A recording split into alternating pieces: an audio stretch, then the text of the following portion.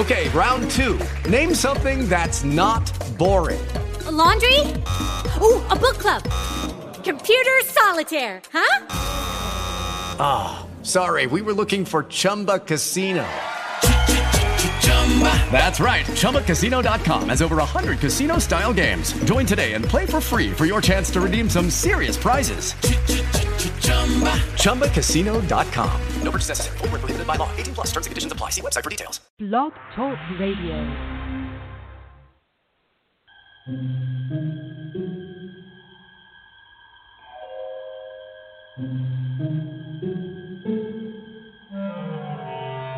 Archangels, ghosts, and Bigfoot, oh my. It's just another night for Supernatural Girls. Real stories, real answers to life's biggest supernatural mysteries. And now for another exciting interview with paranormal experts from this world and others. Here's your host, paranormal researcher Patricia Baker, on the one, the only Supernatural Girls.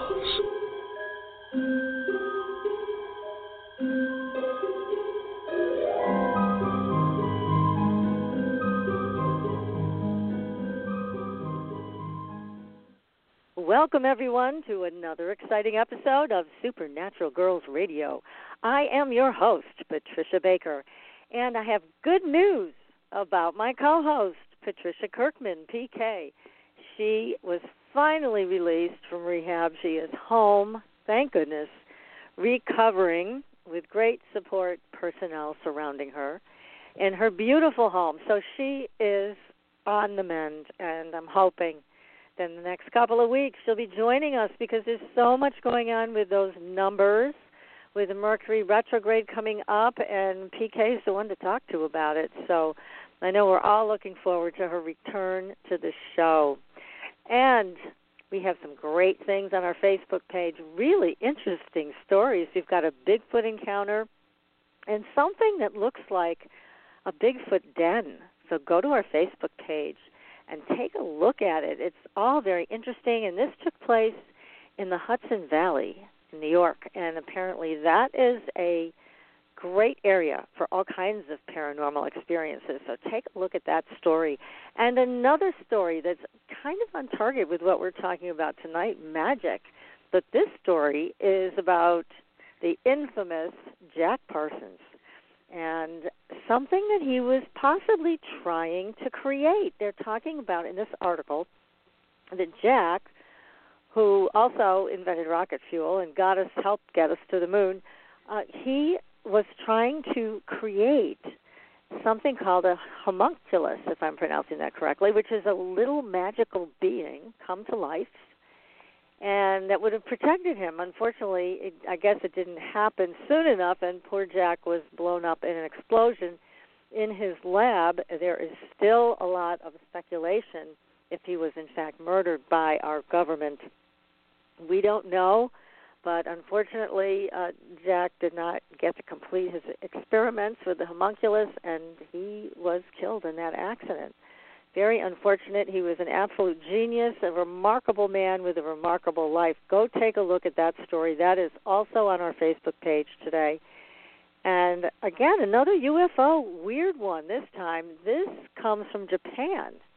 And it looks like some type of a very strange balloon with something off the bottom of it, but it's unlike any balloon anybody's ever seen. Nobody in Japan knows what it is.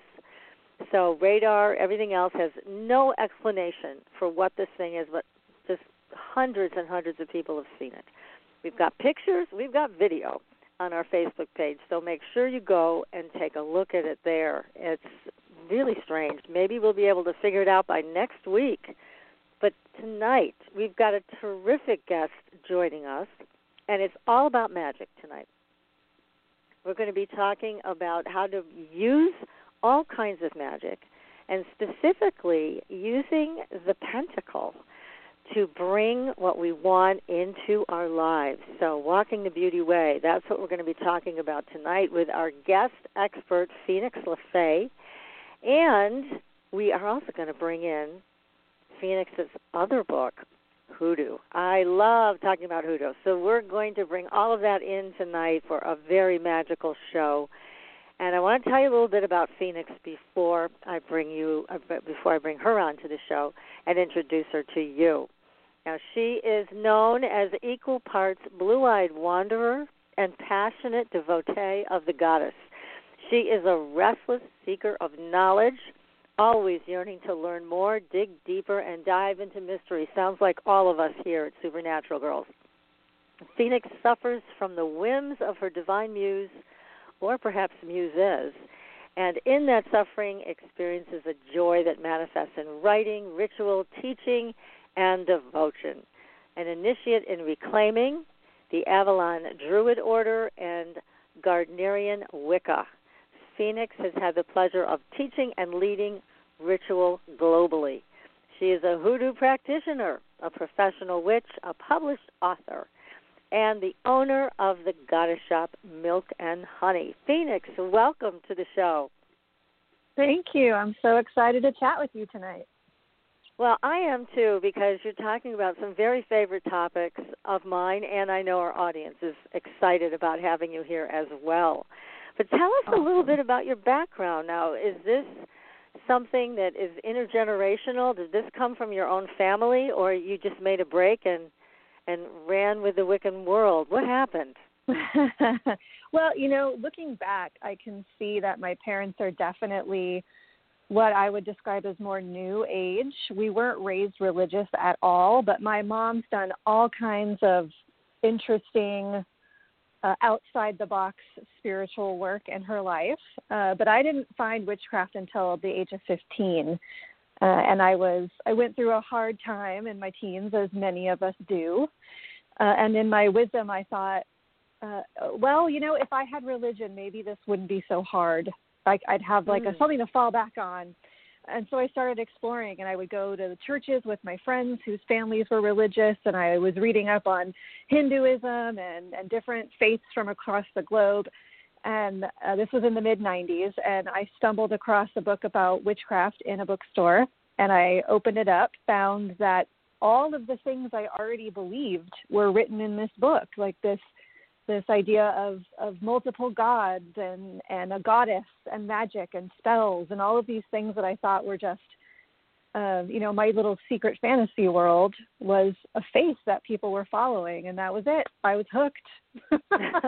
Terrific. Now, what did you do from there? Did you find a coven to work with, or were you doing this independently? Well, I was persuasive at 15, and I encouraged my best friends to practice with me. So we were very earnest and serious, and we would, this was at the very early days of the internet. So we would find books about Wicca or witchcraft and do rituals out of the books. And the reclaiming tradition of witchcraft is very alive where I grew up, and they host public rituals. So I think at the age of 17, I attended a public ritual with 80 witches. It was for the winter solstice. Mm-hmm. And I was like, holy cow, if this is what the rituals are supposed to be like, me and my two best friends have not been living up to our potential. This is amazing. And, I've had covens, I've dabbled. My former spouse and I ran a coven for several years, and my current husband and I were involved in a Druid organization for many years, and we are a part of a couple of covens together as well. So, I've kind of, I love all of this. I love magic and mysticism. So I've been a faithful student since the age of 15, and I keep learning more, which is what I love about it. That's great. And you found your home early. So at 15, you were on your path. That is terrific. And it sounds like you had parents that totally accepted what you chose. Yeah, my mom was a little weirded out at first. It was the tarot cards that freaked her out, I think. Oh, really? She was good with, the earth worship and goddess, and all of that felt okay to her. It was the tarot cards that made her nervous. But now, that's one of the things I do as my job. So she realized it wasn't a phase, and she's okay with it now. I've read her cards a few times. Well, it's so funny because there was an article very recently in the Huffington Post about how so many people now are turning to tarot readers rather than psychologists. So it's gotten that popular, and it's just taken over this wave of interest. So there you go. I mean, that's a lot of what it is. It really is. It gives you, I would say probably 80% of the time when I do a tarot reading for someone, it's confirming what they already knew, you know? Yeah. They just needed an outside source to go, yep, you're doing it right. Or, no, I wouldn't do that, you know? Yeah. Now, what decks do you use? Do you use multiple decks when you do your readings? I use the Druid Craft Tarot deck, which is a deck made by Philip and Stephanie Cargom. I just really love the artwork. I'm a big fan of choosing your deck based on what you find aesthetically pleasing. So that's the deck that I use. But my fallback is the Rider-Waite-Smith deck. I feel like that's a real good, solid staple. Right. Yeah. Yeah. Oh, well, yeah, they have so many out there now. That's why I always like to ask people if they have their favorites, because people always ask, you know, when you're starting on that path, and what deck do I get? There's just so many choices. So that's good advice to go with the artwork. If the artwork speaks to you, then pick that one. Yep, that's terrific. A good way to do it. So you have written a book about using the pentacle as a magical framework, basically. So tell us how to do this. What do we do? So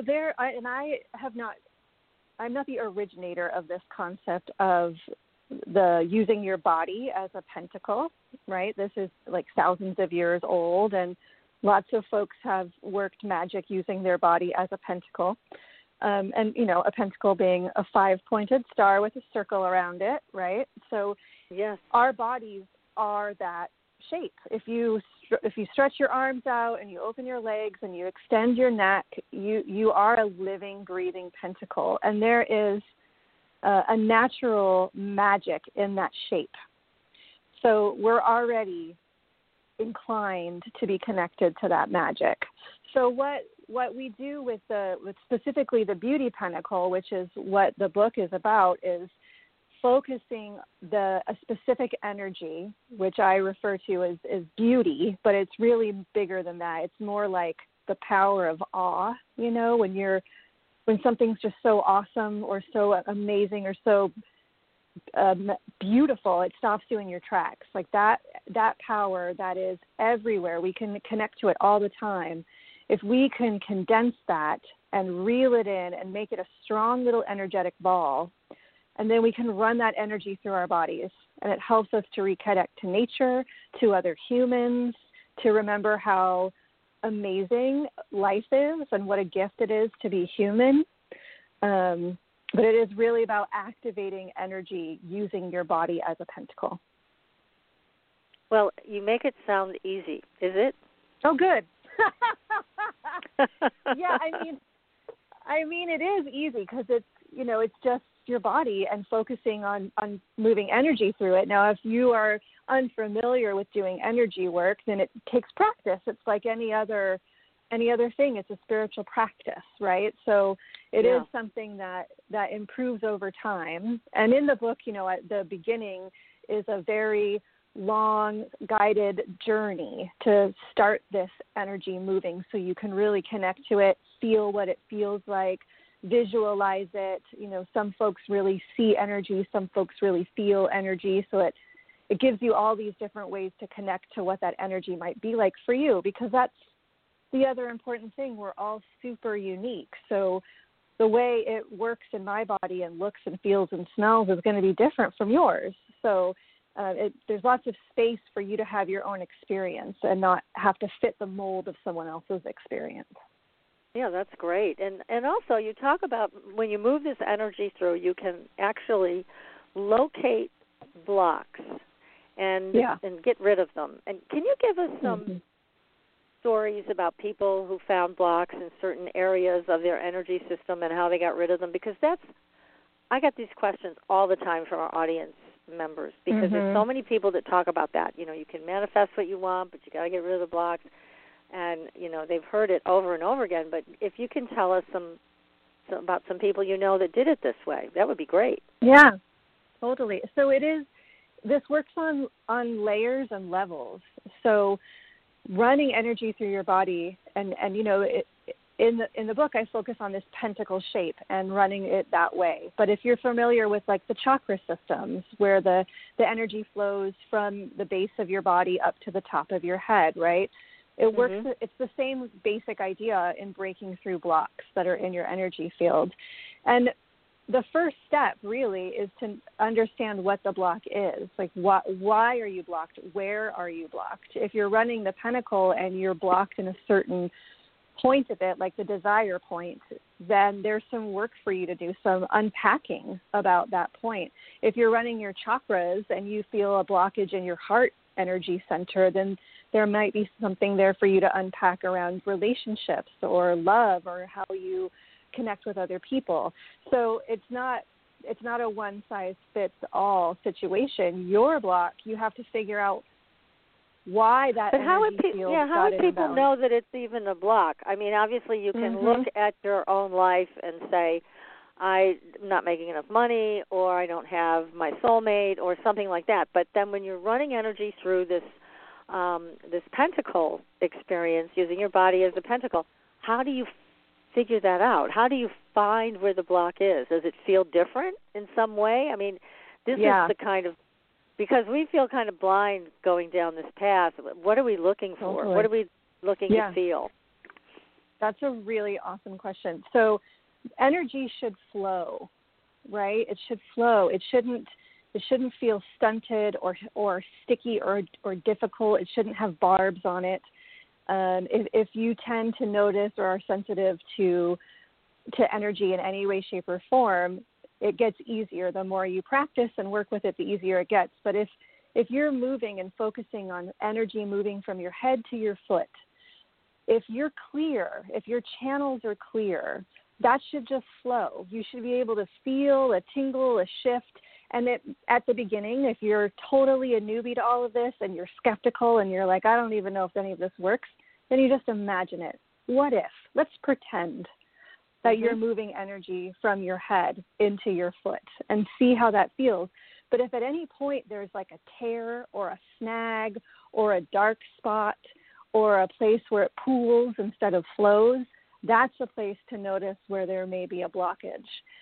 And if you've ever talked to a massage therapist or had a massage or been a massage therapist, often, like way often, I was a massage therapist for several years, people will cry during a massage when you touch a part of their body. And sometimes it's super random. I had a client that every time I massaged her wrists, she would cry because she had trauma trapped in her wrist.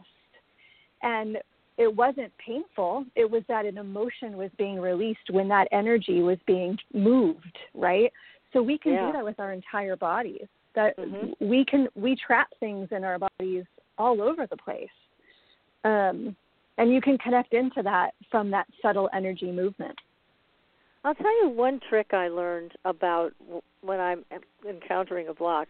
If I'm running energy through my system and all of a sudden I find myself thinking about something else, like, I wonder what I should make for dinner tonight.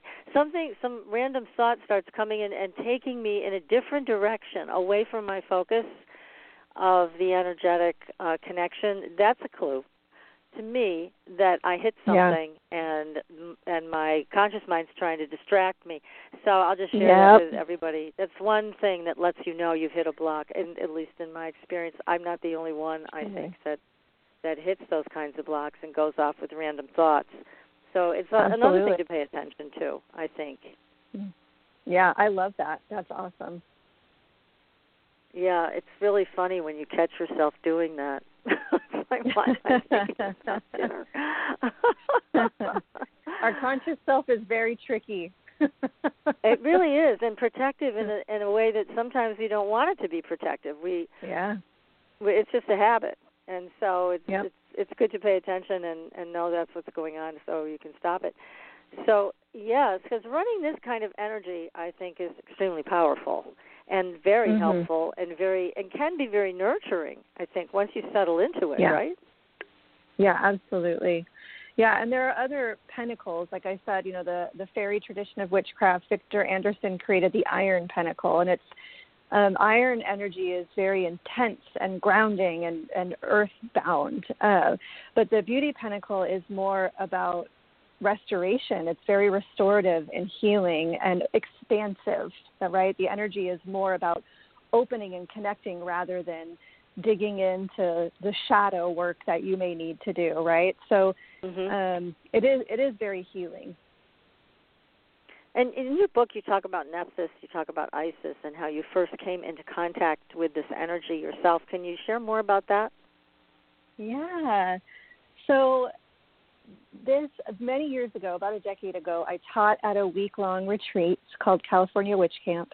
And my path partner and I, we were co-facilitating a path, and it was called Walking in Beauty. And it was this kind of mixture of poetry and magic. And I am not a poet.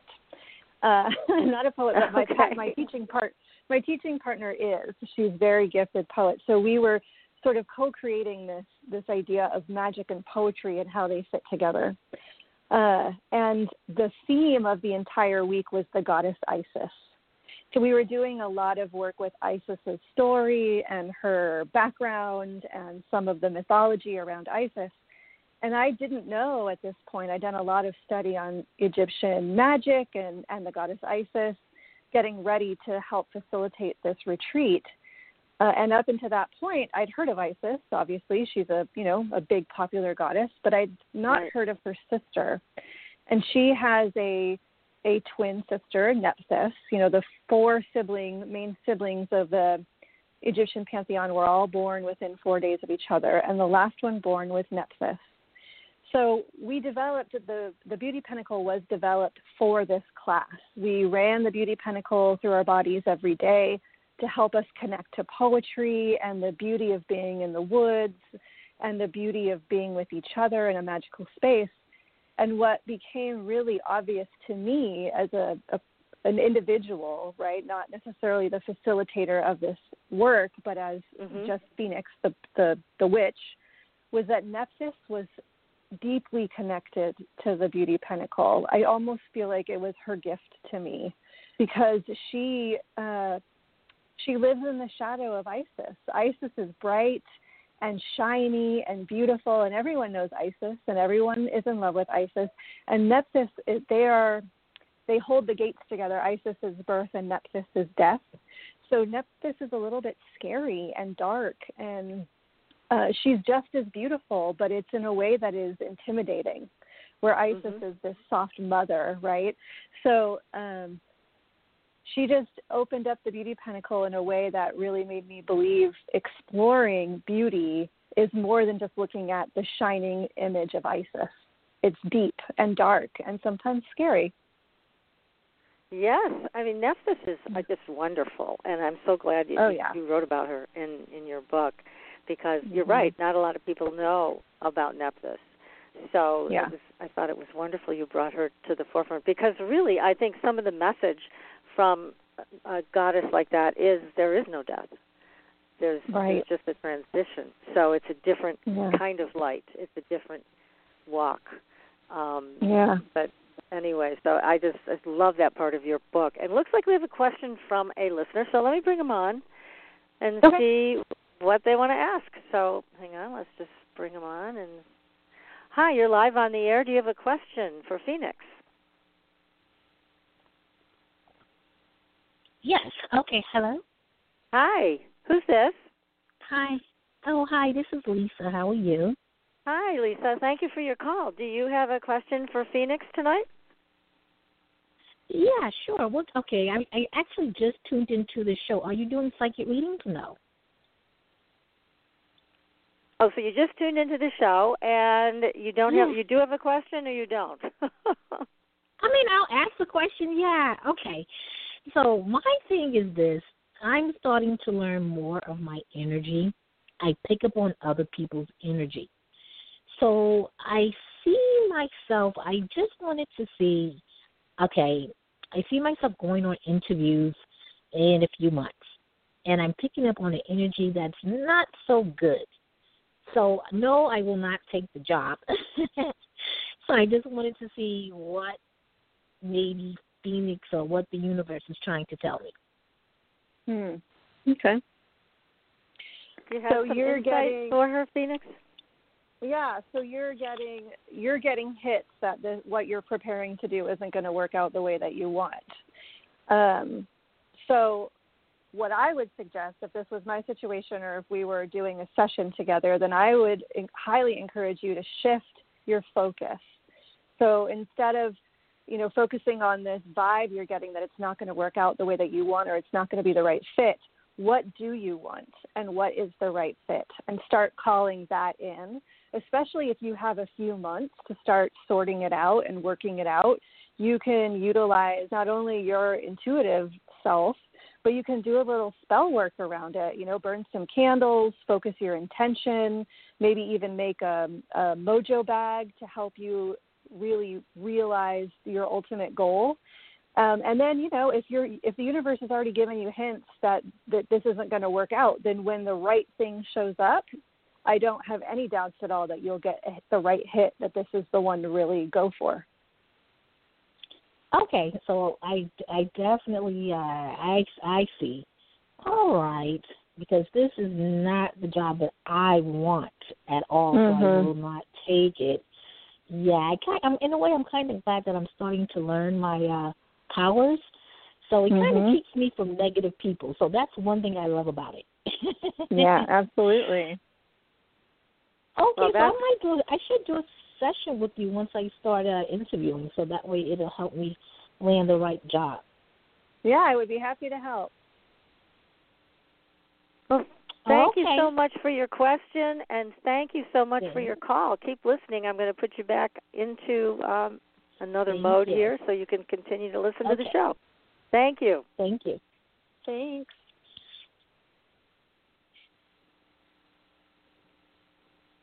So, it's interesting, Phoenix. You brought up a very valuable piece of information, which is sometimes we do tend to focus on what we don't want rather than what we do want. It's easy to get distracted and start to actually funnel a lot of energy into the one we don't want. So you have some really great advice of putting your attention on what you do want. I think that's the way to go. Yeah, it sounds really simple, hard. but it's powerful to do it that way. Yeah. Humans, it's really hard to stay focused on the positive and the outcome that you want. And many of us are optimists. I'm not necessarily a super optimist, so I have to work a little extra hard to make sure I'm staying focused on the goal and not my fears of what will happen if I don't hit the goal. It's tricky. Yeah. And creating the mojo bags and burning candles, I think all of that is so helpful because it helps you keep your focus. Yes, absolutely. There's so much going on in the world today that we can pay attention to, and that's not a lot of energy that's going to help us get to our goals, better job, a better person to be with, whatever. So I think these types of magical practices are just incredibly helpful. Yeah. When you can be focused, humans are immensely powerful, and we don't give ourselves enough credit. And I'm going to take that one step further. I think that's even more true for women. We don't give ourselves enough credit, and if we can stay focused on the goal, manifesting is easy. And that sounds so simplistic, right? But focusing on the goal and staying on track, that's actually the hard part. If you can do that, then you're 99% there, and that's kind of the secret about magic and spell work in general, is it is actually a lot easier than you might think. It's that you get in your own way and your brain gets you messed up because we overthink, or the little hamster wheel keeps running and our fear sinks in, and that's where we get sunk, Definitely. Yeah. And again, that's where I love bringing in all these magical practices, because they all support getting to the goal and doing it in a good way and in a beautiful way. I mean, candles, that's just so much fun, and they're so pretty to watch, working with herbs. I know we're going to get into all that hoodoo stuff pretty soon. I can just tell we're going there. Yeah, it's hard. Which is great. Yeah, and so it's all important, and I think adding your work that you're bringing up here with the pentacle is another very powerful thing to do. And like you said, which I like this so much, that you encourage people, if you don't know how to do this, imagine that you're doing this. Yeah. That's good enough. Yeah. Yeah, we fake it till you make it. It's a spiritual practice, not a spiritual perfect. So if you're working with a tool or a modality that you've never worked with before, why would you think you would be perfect right away? If you sat down at the piano and never learned how to play the piano, you're not going to play Mozart right away. You have to practice. And spiritual work is no different. It takes patience and practice. So, I also think we got to cut ourselves a little bit of slack when we're learning this stuff. It does take time to fully integrate.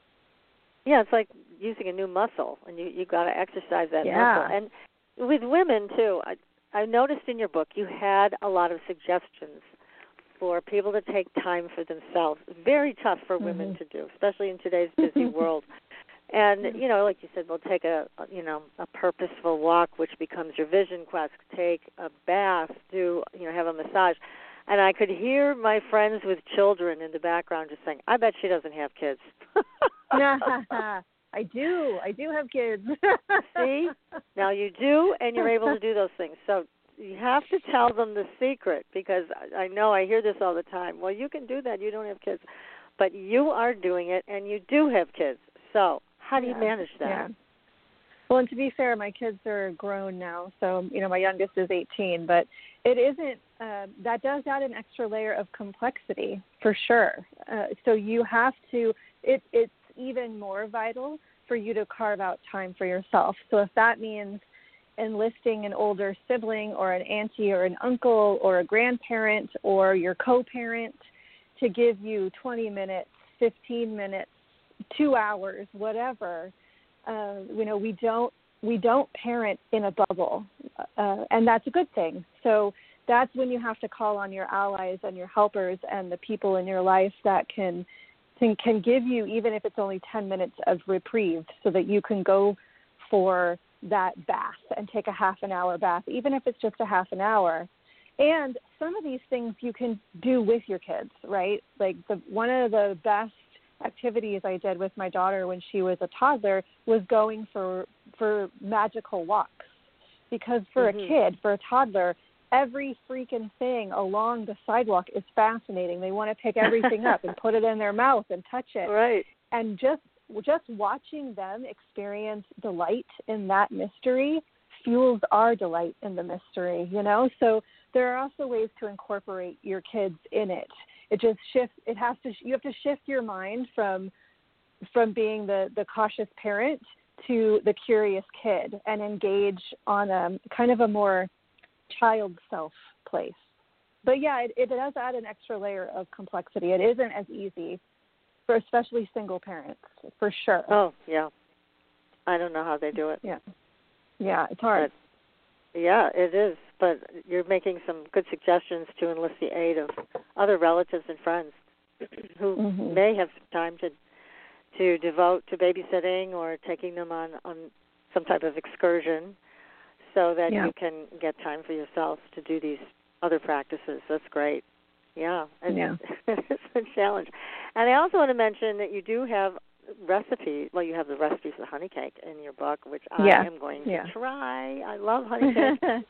So, anyways, the book is wonderful, and it's very engaging and very easy to read. So I encourage people to pick it up. It's a really fun book, and learn how to do the pentacle energy movement, because it is that powerful. And you might as well find out about it and use it to your own advantage.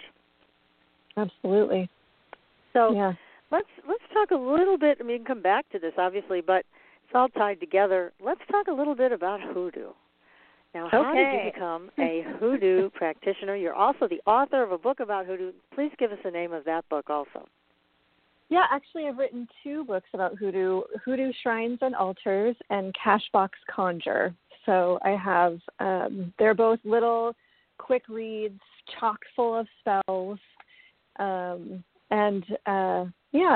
both fun. So I am a white woman, just making that perfectly clear, because hoodoo is African American folk magic. So I like to be open about the fact that I am not African American, but I have lived in a interracial household since the age of 5. So I did grow up being influenced by systems outside of just European ones.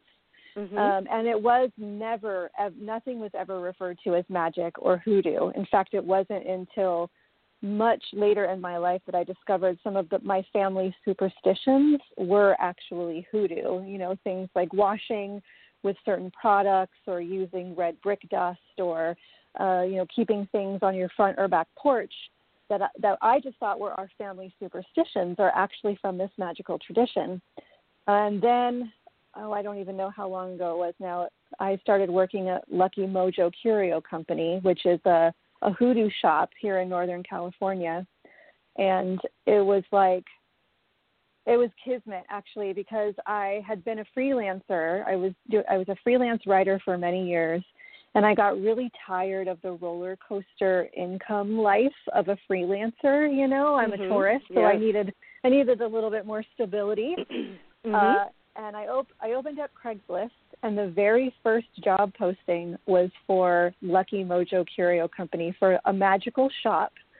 And they wanted someone to be a reader and to help with their candle ministry services. And I was like, holy cow, fun. This job was made for me. And it all happened very fast. I interviewed and started, I think, a week later. And it's all completely hoodoo. And Catherine Ironwood, who owns the shop, really wants customers to feel like they've walked into Memphis in the 1940s.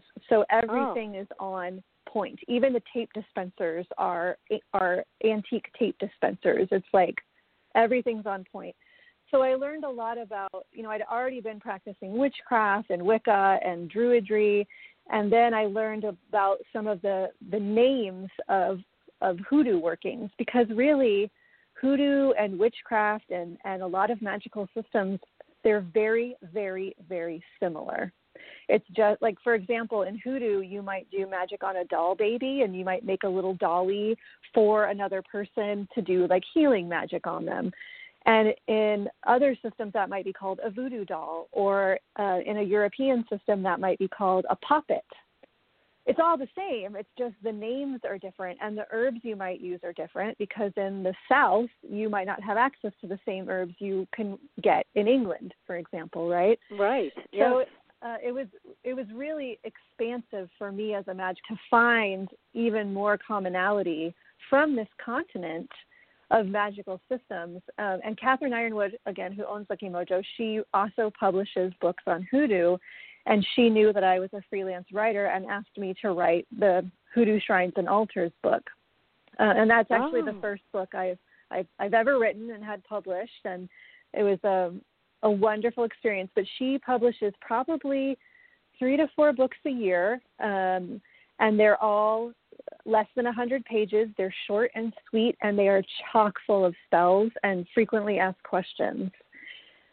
So then I followed that up with the Cashbox Conjure, which is all money magic, which is one of my favorite things to talk about.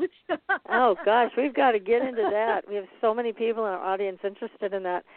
So one thing, maybe I'm mistaken, but I thought with hoodoo that it was also something that basically encouraged practitioners to use the products they had handy. So is that true? Like stuff that you'd find in your kitchen, you can use in hoodoo? Absolutely. And that's absolutely true, because for the most part, hoodoo came from a culture that was oppressed and didn't have access. You couldn't go buy the fancy herbs because they didn't exist. So you had to make do with what you had. And I have found that that's true of most of witchcraft. Most of witches across time were living on the outskirts of society. They were the midwives and the herbalists and the ones offering services quietly and secretly to their community members. So there's always been a thread of work with what you got in witchcraft. But in hoodoo, that's much more explicit. Yeah. Yeah. Yeah, it sounds like they made it all work, whatever was around. So, Now, what's the difference, Phoenix, between hoodoo practice and brujeria? Yeah, so voodoo or Santeria or some of these other Afro-Caribbean systems are religions with a initiatory lineage. So a voodoo practitioner has been trained and initiated into that system. It's not something you can or should really just dabble with, right? Where hoodoo is folk magic, so it's accessible to anyone. You don't have to be initiated. You don't have to necessarily be trained, although it does help to have someone show you the ropes to make sure you're doing it, following the recipes accurately, so to speak. But it's a non-initiatory system, right? So it's a folk system. And it's really connected to Christianity a lot. A lot of churches in the South, Baptist churches and Protestant churches, are working hoodoo, and they might not call it that, but they have prayer circles in the back room where they light candles and bless herbs and read certain psalms, and all of that is very hoodoo. So there's also this Christian component that you don't necessarily find in other magical systems. And brujeria is very similar to South American and Mexican witchcraft, and they have a lot of saints, and the Santa Muerte is one of the most important ones there. What about hoodoo? Does hoodoo also rely on saints in magical practice or not? A little bit, and I'm sorry, you said brujeria, and I totally went off on voodoo. I don't know why. Because you gave a great answer. But yes, actually, brujeria and hoodoo are very similar. I would say that they are cousins, if not siblings. And there is, traditionally, if you go back, there aren't really saints in hoodoo because of the Christian systems where hoodoo is practiced. They don't do a lot of saint work, but that's definitely shifted. And more modern practitioners have incorporated more saint work into it, which is a lot of fun.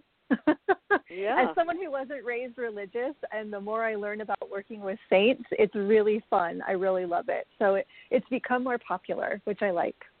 Yeah, that's terrific. So it's still evolving. That's wonderful. Oh, yeah. So, tell us all about some of the things that we can use that come right from our kitchen, like nutmeg, for example, and how do you work with it? It's considered, I believe, warming and something to do with money. So let's get into that. Yeah, so any spice in your spice cabinet has a magical purpose. You've ever picked up a book about magical herbs, or, there's Scott Cunningham has a great book about magical herbs. Catherine Ironwood has a book about specifically magical herbs in the hoodoo system. You can look at anything in your spice rack and go and see what its magical correspondence might be, but also think about what that does to your food. So like you said, nutmeg, it has a warming quality to it, so it can be used to heat things up. So what do you need heated up? Do you need your love life warmed up? Do you need your pocketbook warmed up? You can use it for those purposes. But also, like nutmeg, a whole nutmeg is considered a good luck charm.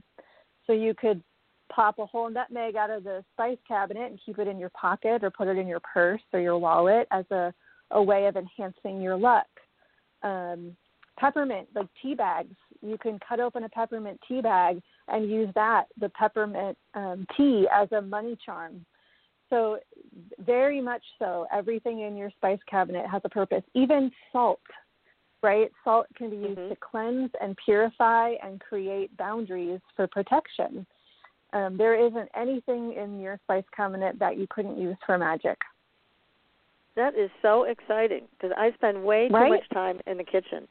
So it's really nice that I can look at my spice cabinet with a whole new angle here of the magic that it brings.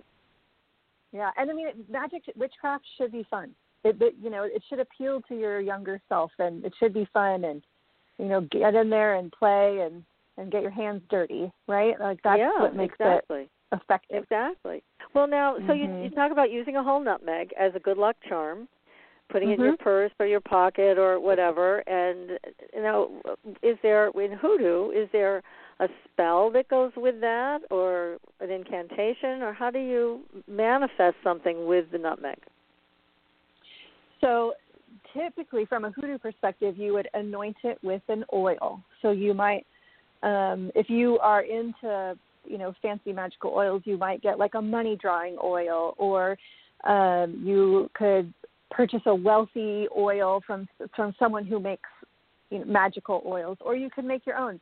If all you have is olive oil or corn oil or whatever oil in your cabinet,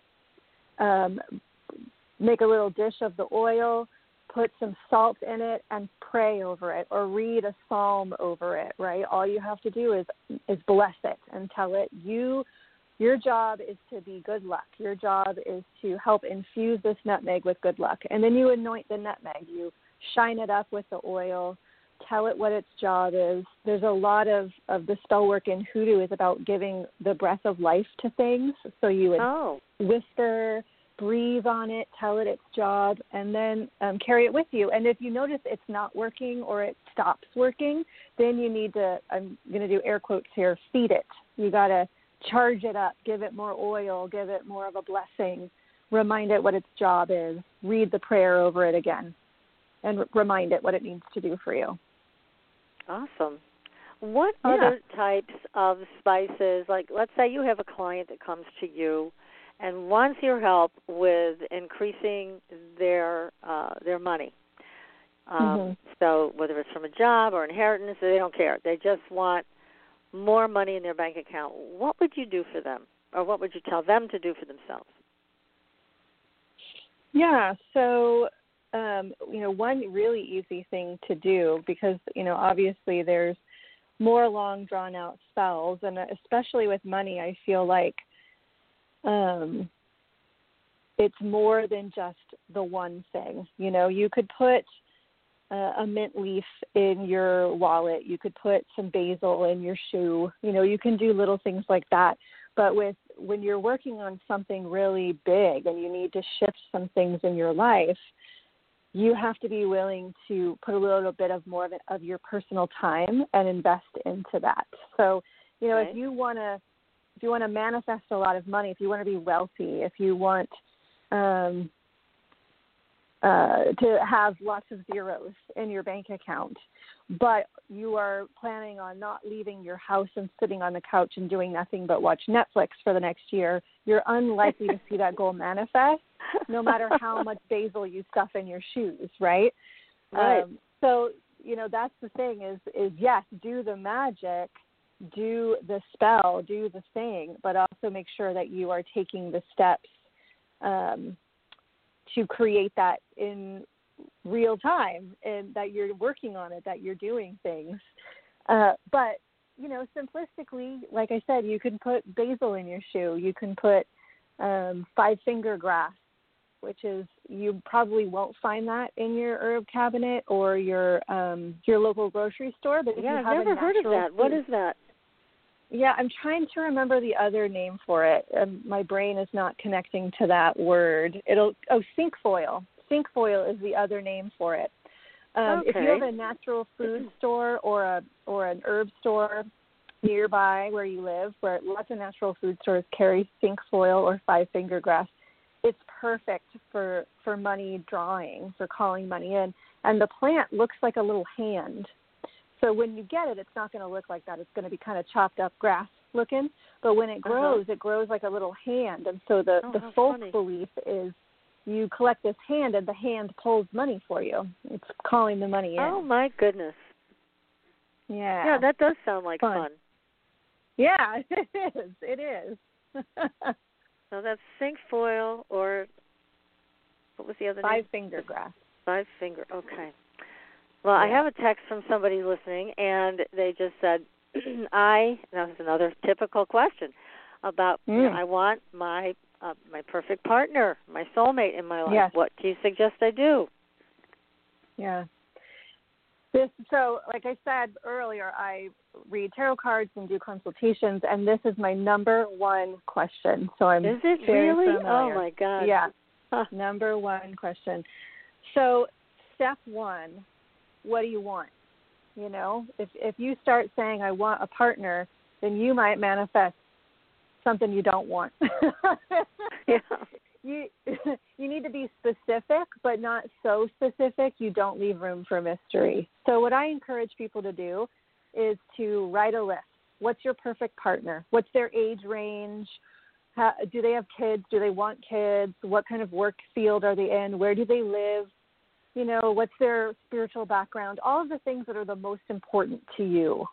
And really start building a picture of what this perfect partner might look like. And then once you have that clear picture, and that's not a process to rush. Take your time with that, because you don't want to make your list and do a spell and then a week later go, oh, shit, I forgot the most important thing. Yeah. You know, so take your time and make your list, and then start doing love drawing work. You want to basically turn on the light switch that you are ready for a romantic relationship. You're ready for love. You're ready for that perfect partner. So I usually, you know, to use a funny word here, I prescribe love baths, you know, pouring milk and honey and rose petals into a bath, being really luxurious, lighting candles, reading that list out loud, inviting that person into your life. And then I also like to do a moving candle spell where you make a candle for that perfect partner. And it could be like a figural candle that actually looks like a man or a woman, if that's, you know, if you want to get real specific. Or you can just use pillar candles or glass encased candles. Any type of candle would work. But you name one for that person that you're calling in, and then you name one for yourself. And then you set them apart from each other. And every night you light the candles, you read that list of your perfect partner, and you scoot them a little closer together. And you do that every single night. Oh. Yeah. And then once the candles are touching, you let the candles burn out completely. That sounds like a great way to attract the perfect partner into your life. I love it. Yeah. Yes, yeah. That's wonderful. It's easy, too. I mean, again, if you have time to take that luxurious bath. Right. That's good.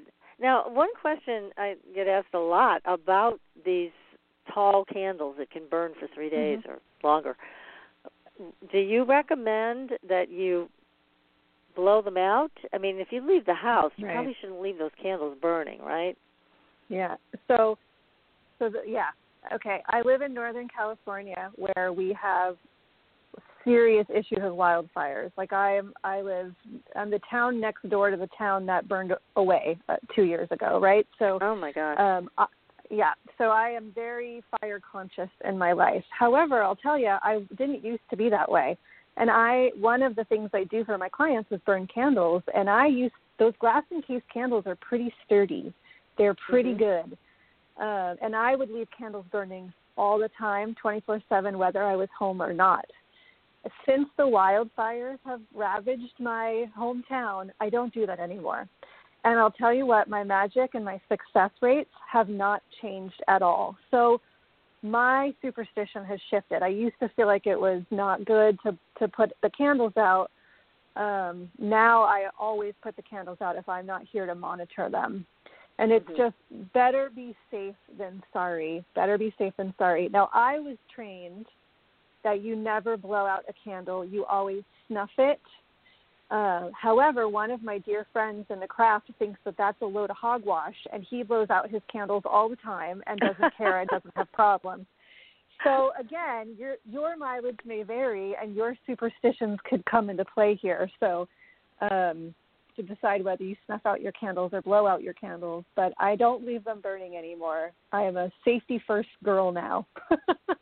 Well, I think that's good advice for everybody because you never know when something's going to take place. And I do know what you're saying about those candles because I've had them here, and they are very sturdy. You're right. But every once in a while I hear a story about, one exploded, and luckily they were there. So unless you have some special container to put around them so that if they do explode, it doesn't go any further, I'm with you. I think just snuff them out or blow them out or whatever you have to do to make sure that everything around you stays safe. So, but that's a question I hear a lot, so thank you for answering that one. Absolutely. Mm-hmm. Yeah. That's good. Okay, so that's the love question. That one comes up. You said number 1 is that question. Number 1. Yep. What's number 2? Number 2 is money. How do I get more money? Okay. Yes, I think everybody, especially today, is looking in that direction to see where is that money going to come from. So what about other questions that you get asked in magical things? I know some people want to seek revenge. How does hoodoo handle that? So hoodoo is very justice-based. And if you have a righteous cause and you are justified in your actions, and then you cleanse yourself appropriately and you ask for forgiveness, you can do whatever the heck you want.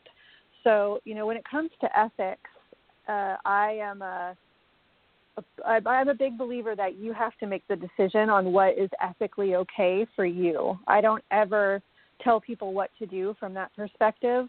I don't do cursing work personally. I just don't feel that's necessary. But, I have done binding work. I have done work to send someone away. And I do know that there are folks who find that to be too coercive. So when it comes to coercive magic or cursing magic or revenge work, you have to decide what you feel comfortable with.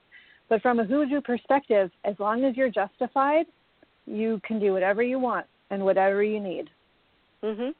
Well, and there have been some situations, I think, where hoodoo practitioners have done spells to get an abusive person who's violent out of the home to protect the rest of the family. And so, that sounds like a justified kind of a spell.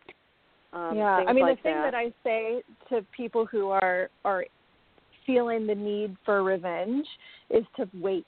Just give yourself a little bit of time. Because is this because you're just so angry and you're in the moment and you're making a rash decision, or is it truly justified? And sometimes you can't make that decision when your hurt is so fresh. But absolutely, if someone is abusive or aggressive or a predator, I have no qualms with doing magic to make that person go away or stop what they're doing. Yeah, I mean, I think that's a place where magic could be really helpful because our law enforcement can only do so much, and sometimes their hands are tied, so people are at risk. That's where magic can really do some good. Yeah, I've seen it happen. It's very powerful. It's like those shoes start walking. I unfortunately a couple years ago had a situation with a stalker. I had someone who was very aggressive and scary and consistently coming after me. And so I did all the legal things that I could do, but like you said, there's only so much protection that we have under the law. It's almost like something has to happen before the threats aren't enough, right? So I definitely did some magic on this situation, and it's been 3 years now without a peep. So good job. You definitely can use magic to help you in those situations. That's fantastic. It's true because it's like restraining orders. They always say, well, go get a restraining order. Well, if you have a stalker, you've got somebody who's unbalanced, and restraining orders only work with reasonable people. So that's why, unfortunately, we read about these horrible stories, and thank God you were able, and thank Goddess that you did your spell work and that this has gone away. And again, that's a place where I see this is really powerful and it really does work. And we need it because we really don't have things in place that do protect us from situations like that. Right. So that's great. Yep. Now, let's see. There's just so many things you can do with magic to enhance your life. I mean, my gosh. Do you have any stories that you want to tell us about people you've worked with and what's had changed in their life? Yeah, well, I've been doing this work for a really long time, so there's definitely been stories of people getting terrible neighbors to move away, some healing work that's been quite miraculous. I've had 2 different clients that we've done fertility spells. They were dealing with infertility, and they both recently have had babies. So that's really exciting. That's a place where magic can help. Like I said, I get love work questions a lot, so I definitely have a long list of people with new lovers or marriages or happy relationships. That's the thing that I commonly get to work on. That's always fun. I mean, there's just so much. Buying a new house, getting a new job. Like, magic can help with so much, and there's definitely been, like, I don't even know. It might be faster for me to think of things that I haven't worked with people on. Because it's been a lot. It's been a lot. Yeah, I feel really blessed, honestly, to do what I do. It's many years ago, I thought, I'm never going to open the paper that dates me and look at the job listings and see, like, priestess for hire.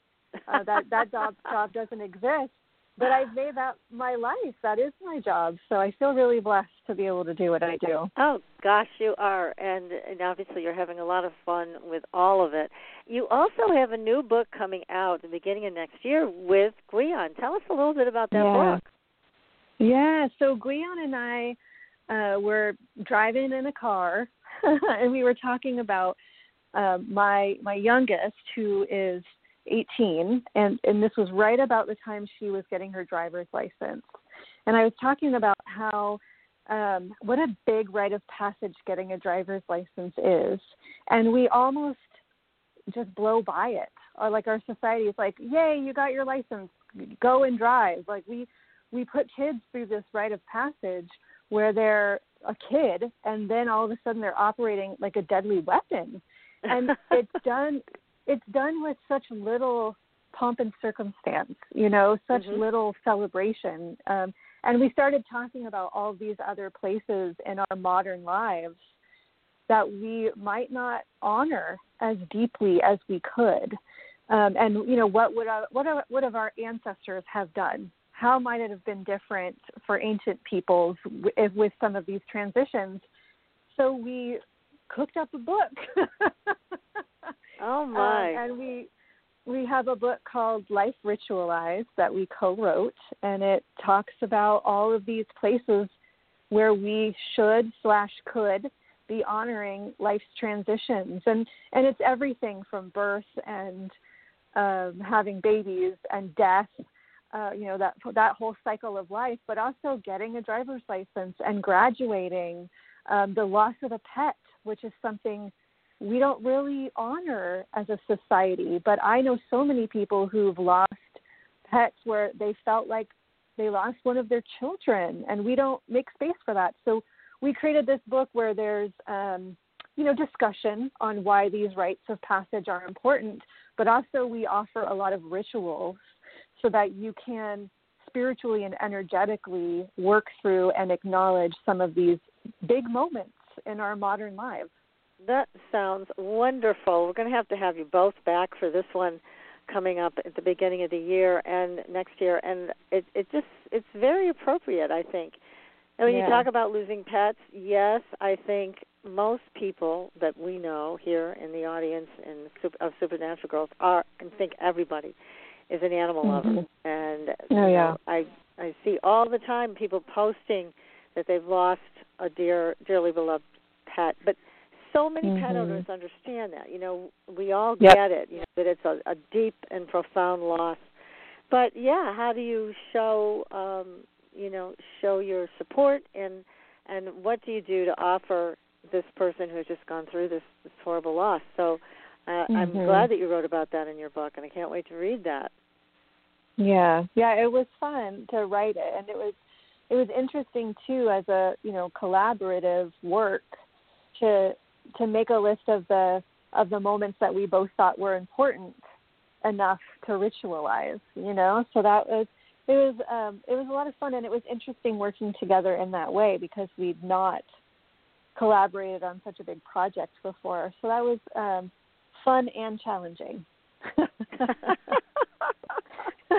Oh, I can only imagine. We have very different styles in how we work because I need background noise. I like to have, music on or the TV playing, and I'm not watching it. I just need that hum, where Guion needs perfect silence and Oh, everything my to be in goodness. the right place. And so we're like polar opposites in our creative style. So that was a lot of fun to navigate.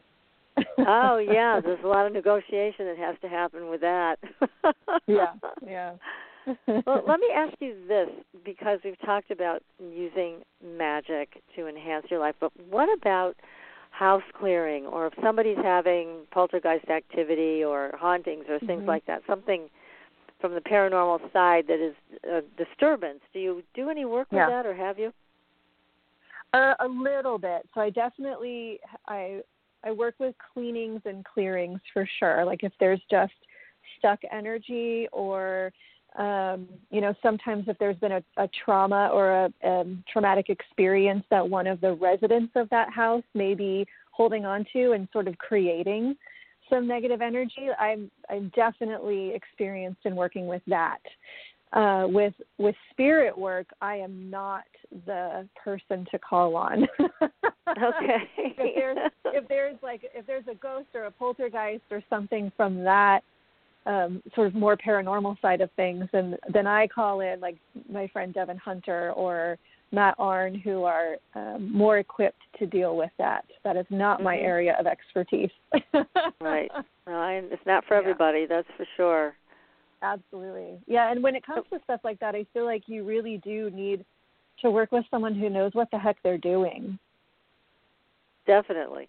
It's not stuff to be fooled around with at all. Right.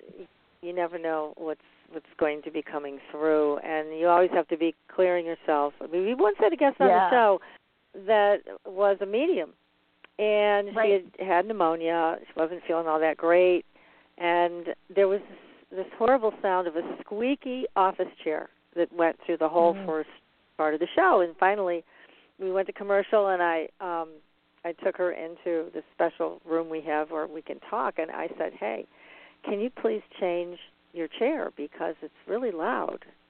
And she's like, that's not my chair. She said, I'm sitting in a dining room chair. I'm like, great. So we have a tag-along here. And anyways, after I kind of named it stopped. But when I left the room that I broadcast in, and I took a picture, and a devil's face showed up, clear as a bell, horns, pointy chin, the whole 9 yards. And I called her, and I said, hey, I think you need to do a clearing because this is not the kind of stuff that we usually get. Right. But that was a good example of what happens when somebody is doing, clearings and they're not feeling well and they're speaking to the other side pretty regularly. Those things can happen. So you're absolutely right. Yep. You have to know what you're doing, and it's definitely not something to do when you're not feling well because things tend to take advantage. So it was a very interesting show and aftermath. These things do take advantage. So it's good that true. That is true. Yeah, so it's good you stay out of that stuff. It's not something you actually love to do. So, anyways, you have enough going on with all the clients you have now. How can people get a hold of you, Phoenix? How can they reach out to you for spell work or anything, your books, things like that? Where can they find you? Sure. So I have a website, phoenixlefae.com, and LeFae is spelled LeFae, LeFae. And, I can be reached there. Also, I do have a little goddess shop called Milk and Honey, and that's milk-and-honey.com. And, in the days of before COVID and hopefully in the days post-COVID, we do a lot of workshops and classes and in-person readings, but because we're still maintaining social distance and all that fun stuff, all of our classes have moved online. And all of the readings, because I do readings, and then we have 3 other folks who do readings as well at the shop, and those are all taking place over the phone or online. So you definitely can still book with me. The nice part about it actually is moving everything online I've had a lot of students that I've taught in like Australia, for example, be able to attend my classes because it's online. So that's been fun having more people be able to come to classes. Yeah, I think that's great. Okay, so that's how they reach you at phoenixlefay.com. So let me ask you about the fairy people. Do you do work with fairies? I do. Yeah, that's actually a big part of my personal practice. Yeah. Tell us about that, because we're all fascinated by that, and we've heard that there's the good and the bad in the fairy world, and you have to be also cautious as you approach the fairies. So please enlighten us about that. Yeah. So I feel, well, what I'm going to say is potentially heretical. Okay. So we all live in places where there are spirits. And, one of the things I often joke about is the only thing I remember from middle school science class is the kingdom, phylum, class, order, family, genus, species system, right? So, I think that the fairies, the fae, work on a very similar type of scale. And just because we have a lot of information about fae beings from Ireland and from South America and Hawaii and Iceland, because those communities and cultures still work with those spirits. But there are nature spirits, land spirits, fae beings all over the freaking place, everywhere. So it is about connecting to your own place. Where do you live, and what spirits are already there, and starting to develop a relationship with what is in and around your dwelling. Even if you're in a city, there are still fae beings. Fae beings then is found to be a little bit more scary in a certain way. Like, they're more urbanized and they know how to work the system. But you treat the fairies and the fae beings just like you would any unknown person, any culture that you don't have a close familiarity with. You don't want to do something or say something offensive, so you approach with caution and respect. And you don't want to be taken advantage of or pickpocketed, if you're a tourist. So it is about moving slow and developing relationship, and that takes time. So a lot of folks, especially because, really in our modern world, we're used to getting what we want right now. Instant gratification is real. We can go online and have the thing we desire delivered within 24 hours. So we as a culture, we move real fast. But fae beings, deities, otherworldly beings, they don't move that fast. And we have to slow down if we want to have a good relationship with them. So I know people have asked, well, how do I do that? Exactly what steps do I take? Do I leave offerings outside? Do I leave offerings on an altar inside? How do you approach that? A lot of this is going to start with your own discernment and intuition. So follow your gut. What does your gut tell you? The one warning I give people is if you start leaving offerings for the fae, you have to keep doing it. You can't get lazy about it. Lots of people have heard stories of fairies stealing glasses or hairbrushes or your toothbrush, or you set something down and turn around to pick it up and it's gone. That's often when the fairies feel that they're being disrespected. So it's important that if you start a relationship, you have to be willing to continue it. If you stop giving offerings, that's when you might notice shenanigans, right? So be cautious with that. My favorite way to start this is what hunters and trackers call the sit spot, where you find a place in your yard or in your local park or in your neighborhood where you just go and sit. And you watch what happens, watch the neighbors, watch the animals and the birds and the plants, watch what they all do. And depending on how sensitive you are to energy, you might start seeing creatures when they start to trust you. Again, this takes time. It's not going to happen after 10 minutes. Right. And if you're not super sensitive, then you're going to subtly notice things. You're going to get your arms, the hair on your arms is going to raise up. You're going to get a chill down your back. You're going to see something out of your periphery, and when you look directly at it, nothing will be there, right? So you have to pay attention to the subtle signs too. But the more you show up and say out loud that you want a relationship and give them offerings, the smoother it will be. And they will notice for sure. They're waiting for us to pay attention to them. They like it. That's good. Now, here's a question that just came in. What do you offer? Right. That's a really good question. So regionally, that will be something you need to look at. What grows? What is a regional thing from your landscape, right? So it might seem weird to give a natural being a gift that already exists in that natural landscape, but it actually shows that you're paying attention.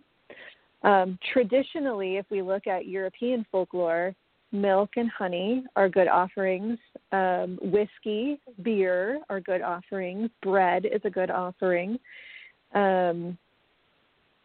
Anything that is man-made or doesn't biodegrade is not a good offering. You don't want to give plastic things or things that won't biodegrade. There's a lot of superstition around iron and certain metals that they don't like it. So that's not a good offering. And then there is a big fight over bells. Some people say they love bells. Some people say they hate bells. So that's one of those things that you might have to try in your own environment and see if bells seem to work as a repellent or an attractant. I've found in different places both of those things to be true. So, again, it's intuition and discernment. What does your gut say? What does your intuition say? And pay attention when you give an offering. How quickly is it gone? I activated a new shrine in my yard for the spirits of the land since we've been on lockdown.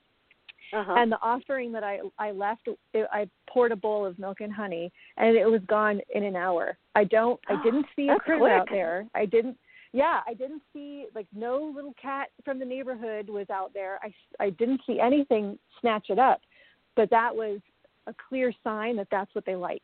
So they want more of that. If they never touch it or never take it, they don't like it. Give them something else. And you're not supposed to let things get old or moldy or anything like that. So if it, because I've heard they can take the energy from it, the actual offering will still be there, but you don't want to eat that or drink that, and you don't also want to leave it there so long that it becomes spoiled, right? Exactly. Yeah, exactly. In the Hindu system, the god that you give the food offering to takes the spirit, but then you eat the food, right? So that's not true when working with nature spirits. They don't want you to eat the food. In fact, it's considered tainted once they take the spirit of it. So you wouldn't want to eat it or drink it. And you're absolutely right. Don't let things get crusty or moldy or smelly. That's disrespectful. So you want to keep any areas devoted to the Fae, you want to keep them tidy. Yeah, that's really good advice. That really is. And now, what about other things to leave? So we talk about food and things to drink. How about flowers? I've heard conflicting stories about cut flowers versus a plant. I've heard they don't like cut flowers. Some people say they do. And some people say they much prefer a living plant and don't leave them cut flowers. So what's your opinion on that one? Yeah. So I don't think there's a one solid answer. I think it's true some of them like cut flowers and some of them find that insulting. So you have to kind of proceed with caution and pay attention to the actual individual spirit that you're working for. We tend to lump these creatures and these spirits and these entities into one category. All fairies don't like this thing or all fairies love this thing. But you wouldn't do that with humans. You wouldn't say, all humans love tomatoes, because that's not true. Some humans are allergic to tomatoes, and that's no different with these spirits. Some of them are going to love it. Some of them are going to be pissed off by it. So you have to test the waters and try things out and see what works and what doesn't. And you have to be willing to make mistakes. Yeah, let's hope that they won't be bad ones. The fairies can be pretty powerful, and they can make things happen in our world. And I've heard also a lot of stories about in other countries about fairies taking people. What do you think of that? Mm-hmm.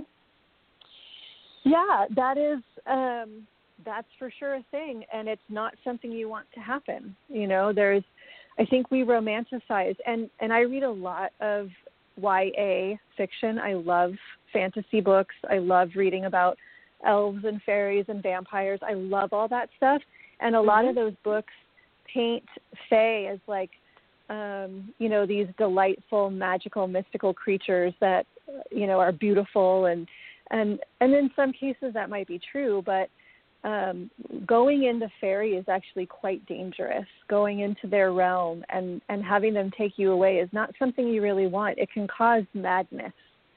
Humans aren't supposed to be in that realm. That's not our realm. So, astrally traveling, working through meditation or trance, that's one way to connect to other realms. That's a little bit more safe. But ideally, this is working with the fae is a long, slow process. And if you do ever get invited to fairy and you've been working with fairies for a long time, that's one thing to consider.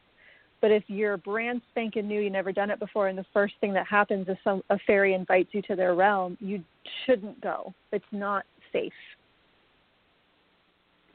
Yeah. Why would the fae want to take a human? Just because? I mean, what's the purpose of that? That's a really tricky question. I don't know that I know. I've heard some folks say that they use humans as, labor, that we are their servants. I've heard people say that they take us as lovers because they can't have babies as easily as we can, and so they use us for that purpose. I've heard folks say that they actually really are smitten by humans, and they just want to spend. Some of them just want to spend more time with us and don't realize that we don't work the same way that they do. Like time runs differently for them than it does for us. So I don't know whether it's just they don't quite grok what it is to be a human, or they have nefarious goals. Or they just love us. Who the heck knows? I don't really know. But it's not something to be taken on lightly. Yeah, that's for sure. And yeah. Now there's also somebody's writing in about what's the difference between fairies and wood sprites. What's a wood sprite? A wood sprite is a kind of fairy. So, like I said, there's all these classifications. So if you look at mammals as a classification, humans are under that umbrella, and so are platypuses, and so are elephants, right? We're all very different, and yet we're all related by being mammals.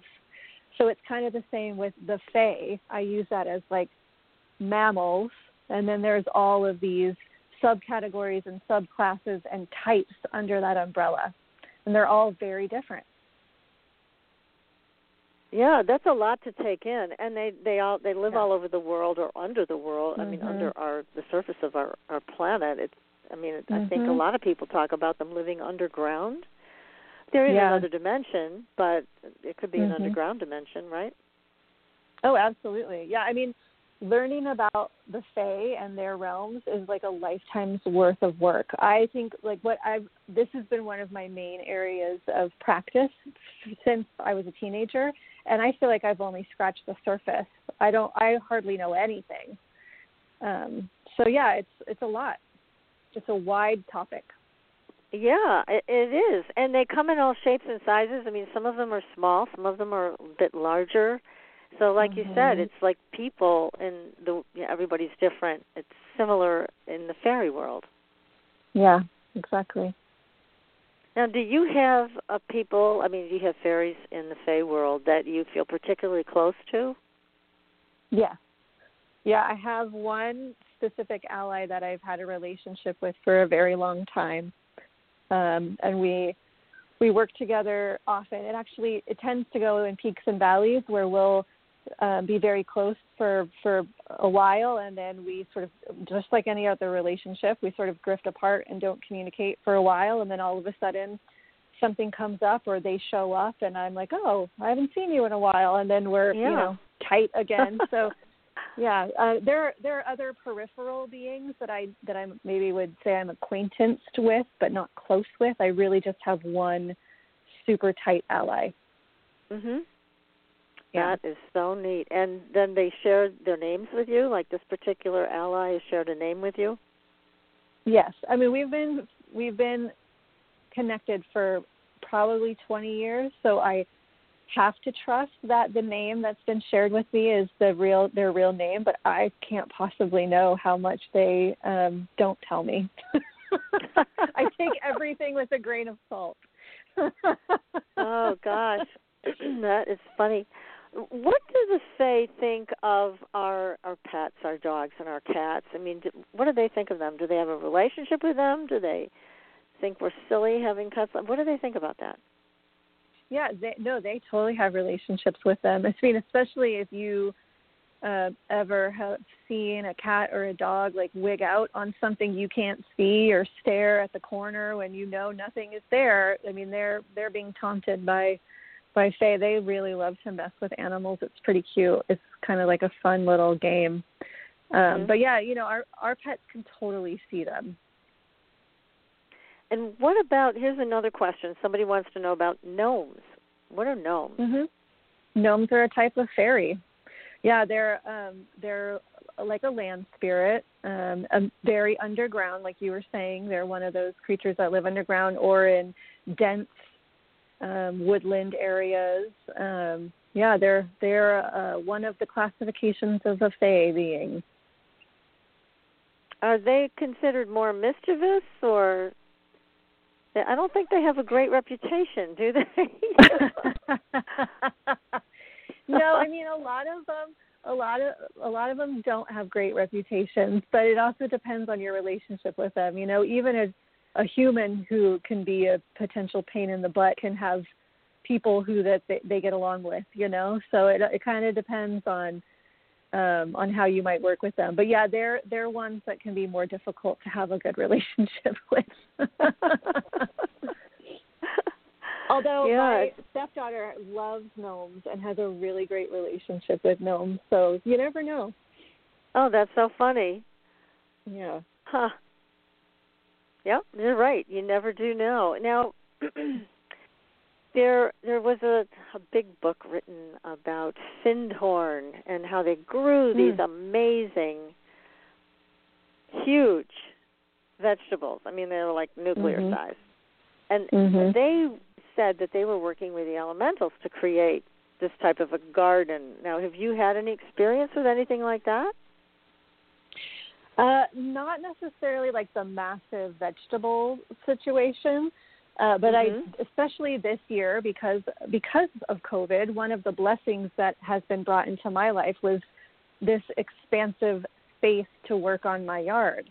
So for the first time in a really long time, I've been spending a lot of my mornings outdoors talking to the spirits of the land and the Fae beings in my yard, and I have plants and vegetables growing that I've never grown before, and part of that is just, because I have the time to garden, but it's also like I have some things really thriving because I am intentionally working with the spirits in my yard to help me.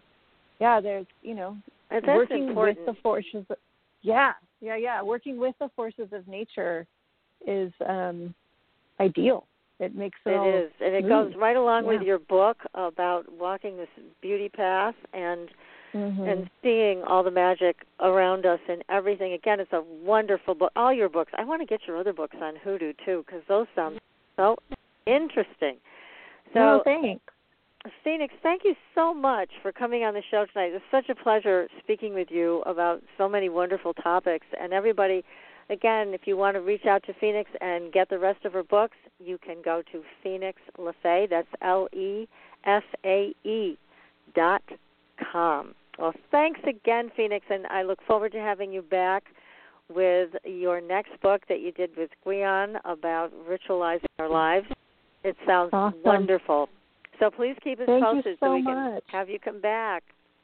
Yeah, will do. Thank you so much. This was delightful. Oh, Same here. So much fun. And next week, everybody, we'll be back with another exciting show. And until then, we will see you on the Blue Highway. Good night, everyone. Thanks for listening. Tune in next week for another radio adventure with Supernatural Girls.